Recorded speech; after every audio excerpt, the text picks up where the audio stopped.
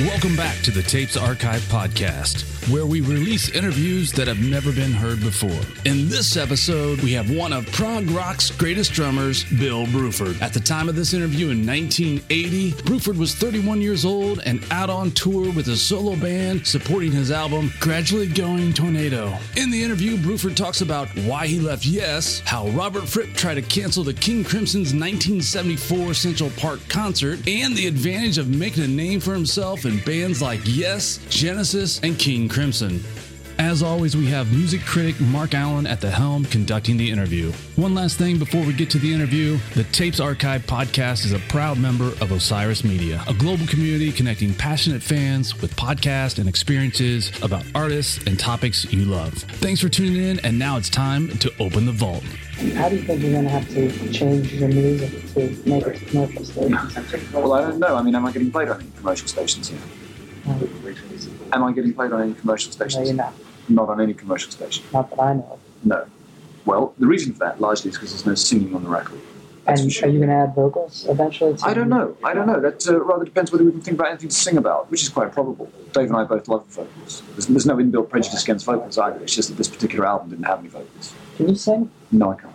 I'm unrecorded singer, so I don't know what my recorded voice is like. And you've been in some big bands, some of the most popular bands, especially Yes, and on such a huge level where you were playing major halls all across the country for years.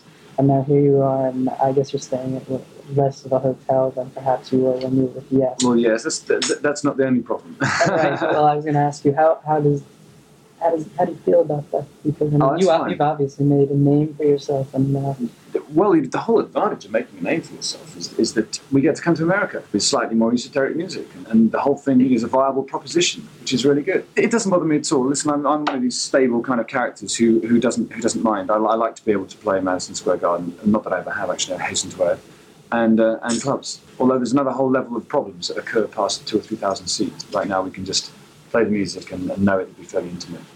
What kind of problems did you have that are erased now?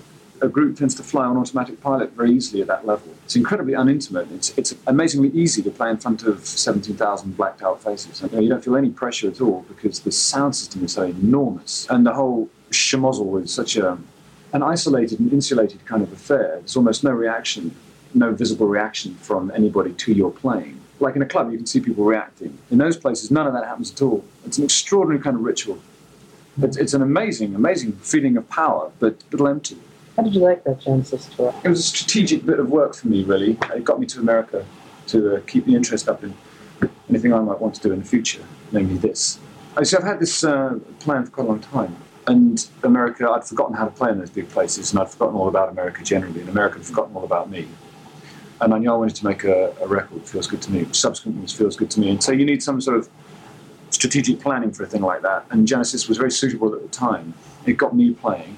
It got my face around. It wasn't the best music in the world, but then it wasn't going to be played forever by me. It was a 5-month job, which was fine. I could have stayed there probably, but I had other plans. So I think we used each other in a way. I think they got a good drummer, and I got some return for it because I was able to come here. What attracts you to America so much? You seem to want to come here quite often. Well, without America, it's very hard to exist, to buy Prophet 5 synthesizers, to buy Yamaha pianos, to buy the other tools. Europe is a very strong place too, and we could pass in America altogether probably and go and work Europe, but in fact we've more or less decided to work America in favour of Europe. Any particular reason for that? No, except that it's the healthiest record market in the world. Therefore, for any given output in a musical direction, you're likely to gain. You'll speak to the most people, you'll disseminate the music the quickest, most efficiently, hotly followed by Canada and Japan.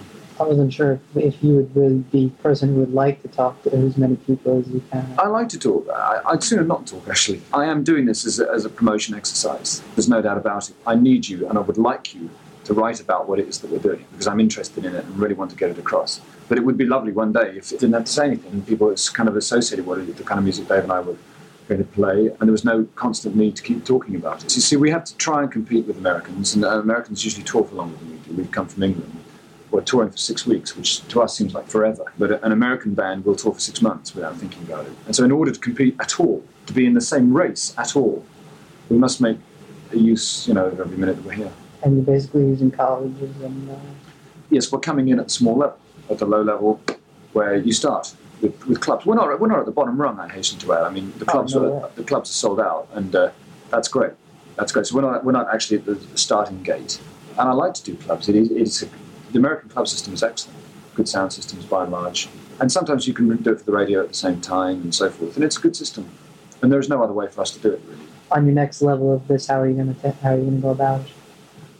Well, in the next sort of rung up. Yeah. Kind of thing. Yeah. Well, in America, you have to be seen to keep climbing rungs, don't you? Or else they think you're sort of losing. I think very much a success-oriented country. And I have a feeling we'll be able to come back shortly and hopefully play in some colleges and small theatres. That will be good for another year or two, or something like that. And then we'll worry about what happens from then on. What would you want to tell people about your music? It's not deathly serious. We're not about to be put in the Guggenheim Museum. It's not. It's the feeling with instrumental music is that this must be either jazz or classical or something like a work of art of some nature, and therefore very difficult music. And I don't see that at all. We have some quite interesting bits of music, but they're not frightening or inaccessible particularly. And I think when we play in such a way as to invite people to listen to it, invite them in, rather than repel them and oppress them and defy them not to like us, which is an attitude that some rock bands have, but I don't like it a lot. I don't like at all. So the recession has also affected music. Music has become more standardized. Record companies are achieving a quicker turnover on their investment. They need to. Everybody has to survive in America, and it really, there's an area of fear around, actually, especially from record company personnel. Now they're starting to cut from the bottom. That's right. Groups too. Groups too. There is definitely a climate of where is the sword going to fall next. It's partly due to the good auspices of our management company that we're allowed to sort of keep going, I think, because, well, there is potential there. Let me not be too modest. Could you talk about the groups that you played in and how you feel about the people? Your first band? Well, Savoy Brown. Savoy Brown was my first band, and that was pretty awful and lasted for 3 days. And that was no good. I came across my first guitar hero there, Kim Simmons, and they're hopeless kind of individuals. Guitar heroes, hopeless. Then I looked around a bit and came across Yes, and that was a good band for a while. Great, excellent band. I mean, it might still be, but I don't know it very well now. And I'd had enough of that after 5 or 6 albums, simply because I didn't want to spend all that time doing the 6th album. Close to the age of the last one had taken ages to do. And a lot of sweat and arguing and blood and trouble generally. And I was wanting to play in King Crimson anyway, which is how come I got to be with Robert Fripp. We'd supported each other in America. And Robert said, I think you're about ready to play in King Crimson now. In his usual kind of superior way. And so I said, well, good, that sounds great. And off we went, and we did 5 American tours very quickly. So the last show that you ever played, as a matter of fact, in Central Park. Oh, you were there? Yeah, that was an emotional night, that was. In fact, when I talked to him about that, Fripp said that that was the closest that band had come to being great since the first band. Like he said, that the last King Crimson and the first King Crimson were the best. It was an extremely good evening. And you might like to know one further anecdote about that story, which is that Robert tried his absolute damnedest to cancel that gig. He invented a buzz on the sound system, which was almost inaudible, the kind of buzz that you would hear out of any sound system, and said it was impossible for us to play. And he was cajoled and bullied and threatened into it. There were 7,000 people there. And he was just about dragged on stage to do that gig, and now he will no doubt hail it as being one of the strongest gigs the band ever did. He is a man of contradiction. On many levels, and not the least of which is that. So that's another further anecdote about that gig. But it was a great gig. We were really powerful. I couldn't believe it myself. One of those great nights, and you can't believe that you're as strong as you are. I really enjoy that in music. It's funny, though, because, I mean, I thought it was a great show, except I think that possibly the band alienated some of the audience. I mean, you started with Schizoid Men, and a lot of the music was semi-experimental to the point where... Extremely experimental, yes, that's right. Well, we were working on the idea that you need a good tune to start the music off, to say hello to the audience and something strong they know, and you need to play a hit at the end just so they sort of recognise you as being the same group that they thought they were going to get, and in between you can do whatever you like, which still pertains. That still is possible because audiences tend to go away only remembering. They remember the vibe, of course, but only remembering musically the last 5 or 10 minutes, and they'll judge the success of the concert very easily. They remember very strongly the way you exit. The story of a King Crimson concert in those days was that they'd almost be leaving their seats all the way through it, except that something just held them. Yeah. And that was a good band. But anyway, Robert then decided he wanted to go off and stop being in rock and roll bands for a while. And that left me to play with other people, because I only knew about 8 people at that stage. So I played in rapid succession with Gong, and Roy Harper, and I did some session work, and then Genesis, National Health. I came here and did a record with Peth Upstall. I was trying to find out what to do, really, what it was that I wanted to do, by being with other people and asking them what it is, and watching them, how they went about things, watching where keyboard players' fingers went, so you could maybe write a tune one day, that kind of thing. But it's always seemed to me that running a band would be great. If I could get a sense of direction, it would work out all right. And here we are. Hence feels good to me. And then it's a slight sidetrack through UK, which was a group kind of designed around that time, and it was convenient to me to sort of use it as a promotion thing. But then again, it's scuppered feels good to me, which was kind of sat on a bit in favour of the UK project. And then the non-success, really, of UK, for me and Alan. I mean, it was a successful record, the first one. But Sierra had an enormous budget, enormous promotional budget. I mean, it was a high priority thing. I mean, the president of the record company was put in on it. I mean, the people... But, I can feel a cooler draft now for us. Right, they're gonna want the money back. That's for sure. We have 4 named musicians, but that's a good way to do it. That's all right. I'm not begrudging that. I mean, I opted for that, and I knew it would be so. Perhaps your experience with so many other bands, I mean, on different levels of road shows would make you a little bit more. I don't know. It would probably make me, if I were in your position, more skeptical of everything. Oh, I'm a realist. I'm not in any way poisoned, kind of. I'm not cynical or bitter in any way. I've got my just desserts, and more so. I've been very lucky. I mean, the first band I was in the second band was a hit band. Very lucky. But I think you've also got to use the money creatively, if you can, and just try and do something with it. Because in a way, yes, the success is helping us today. There's some money around, that kind of thing. See, partly because I used to play with a group, and if that's what gets us to play at the Paradise tonight, that's fine. Whatever gets you there, great. As long as you play and you play well. Do you think people come expecting you to play roundabout? No. Oh, that's good. No. That stopped ages ago. Oh, ages ago, yeah. We don't have any calls for... we have a couple of calls for Alan Holdsworth, because there is a confusion as to whether Alan Holdsworth is on this tour or not, which he's not, because Alan likes to play around with lots of other people and doesn't like touring that much anyway, actually. How do you see yourself now that you've gone through all these bands? As a beginner, as my plans having fallen into 2 stages so far, and I had one stage from when I was 18 to 29, about an 11-year period of learning about things and watching other groups play and so forth. And now it feels incredibly like my first tour of America, incredibly exciting, and right at the beginning of something fresh, which for me is like the second part of my musical career, something like that, very loosely speaking. But now there'll be just another whole layer of problems, principally how to write better music. That's number one problem. Not that the music's bad, but I mean, one always wanted to learn more about how to write music. But I'm really lucky. I think I'm fantastically lucky to have had a band that's got some money, which is great. It's sort of a tactless question, but I think people would be interested to know, are you wealthy? Am I wealthy? By American standards, no. What do you think of the last UK album? It's played too fast. I used to like The Only Thing She Needs. I used to love doing that on stage, but it's really speeded up, doing in possibly unfunky tempo. I don't know. I can kind of see the motivation behind it. And I don't think it's entirely laudable.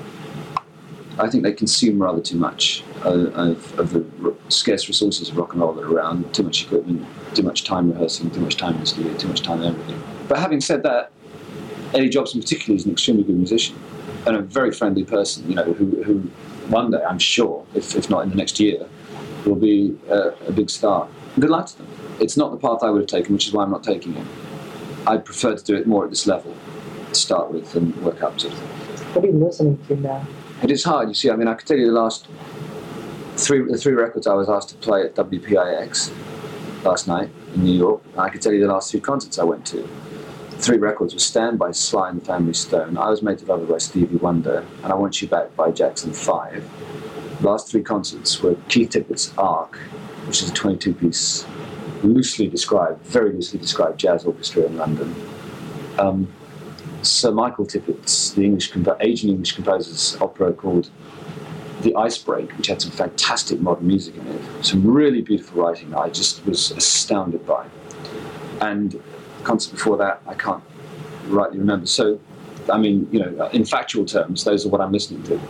I listen to the American radio to see if there's any life there still, which there's a bit in places, but it's so formatted by those little sensors, those little hitlets out there. Radio has a fantastic power here. And I hate usually to come to a country and make pronouncements upon it. But as a matter of interest, from a musician's point of view, there is probably too much music. The industry has created itself in years of glorious success, and now it needs to eat. What is it? There's a Greek classical one. It's like a many-headed hydra in a way. It's young, yeah. Eating its young. The hydra. Is it the hydra? Something like that. It's beginning to swallow its own tail, you know. It's in sort of death throes, peculiar kind of awful death throes, you know. And a group like Bruford exists somewhere, in this. And we are interested in survival, not only of our own personal musical wishes, but in surviving somehow in this rock machinery. It'll turn, of course, in 1985, it'll probably be different. And you can bet your sweet Bippy I'll be around. I take it you don't like Donna Summer either, I don't know. It was always called R&B. Exactly, yeah. Exactly. It was always called R&B, and it had dignity then, Maybe that's what it's missing. You see, the monster also seems to lower your dignity. It lowers the dignity of people incredibly. The monster devours humans as well, and it will remove your dignity if you're not extremely careful. And it usually comes through repetition. That's the first sign of a constant need to formalize, be the same as other people, play the same thing, and repeat it.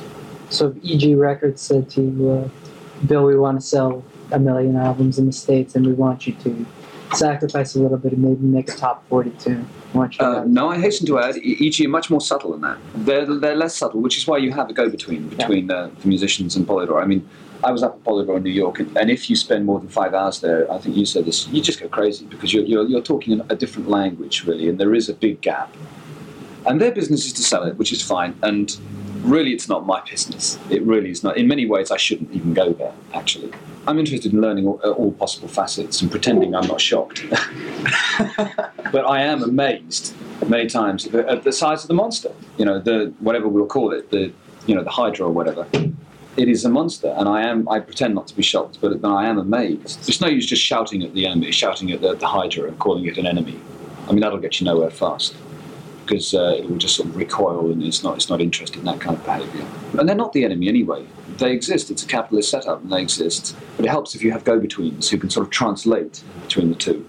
And some in EG are in some way go-betweens. I mean, I'm sure the conversations that go on about this band, Bruford, between the head of EG Records and the head of Polydor Records, which never get relayed to me, would probably horrify me with the actual truth that was said, and it's about its potential and stuff. But I'm cushioned from that to a degree, because I'm fairly resilient, but I'm not so resilient that I couldn't be heartbroken sometimes. Could there be a record company that existed on goodwill and maybe putting out product that they don't think will sell? Well, that's why the independents have come up in England. They're trying for that. Virgin Records started out like that in England, but backfired miserably. Virgin Records, as unfortunately the goodwill got lost. Your deal by fire, the ultimate truth is that you have to sell the damn thing. And there are Polydor high up, extremely intelligent people. Jerry Jaffe, Dr. Jerry Jaffe, is a doctor of microchemistry, and he's an amazingly intelligent person, and no fool. But he's not the president of the company. And in America, certainly, the president of the company has a lot of, he basically says what's happening. Okay, thank you. Great. Hey, thanks for listening to the Tapes Archive podcast. Please remember you can always find more information about the show and the individual episodes at our website, thetapesarchive.com. Until next time, the vault is closed.